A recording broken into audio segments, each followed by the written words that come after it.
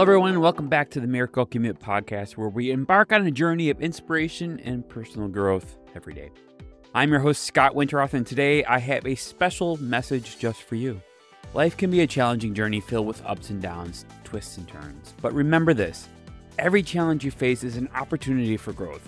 You are a stronger and more resilient person than you may realize. You see, in the moments where doubt creeps in, when the path ahead seems uncertain, remember that a power resides within you, and you have the ability to overcome any obstacle to achieve your dreams and create the life you desire. Embrace every day as a new opportunity, a chance to learn, a chance to grow and evolve.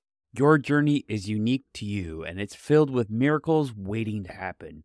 Keep your heart open to the possibility, and you'll be amazed at the magic that unfolds.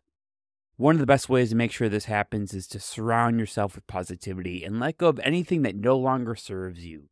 Most importantly, believe in yourself, for your belief is a spark that ignites your potential. Well, my fellow commuters, this is a miraculous commute of life, and remember that each step you take is one step closer to your destination. And just remember, in that process, you have the ability to inspire others with your courage and determination. Thank you for tuning in to today's episode of the Miracle Commute. Until next time, keep driving, keep believing, and make that miracle happen. Drive safe.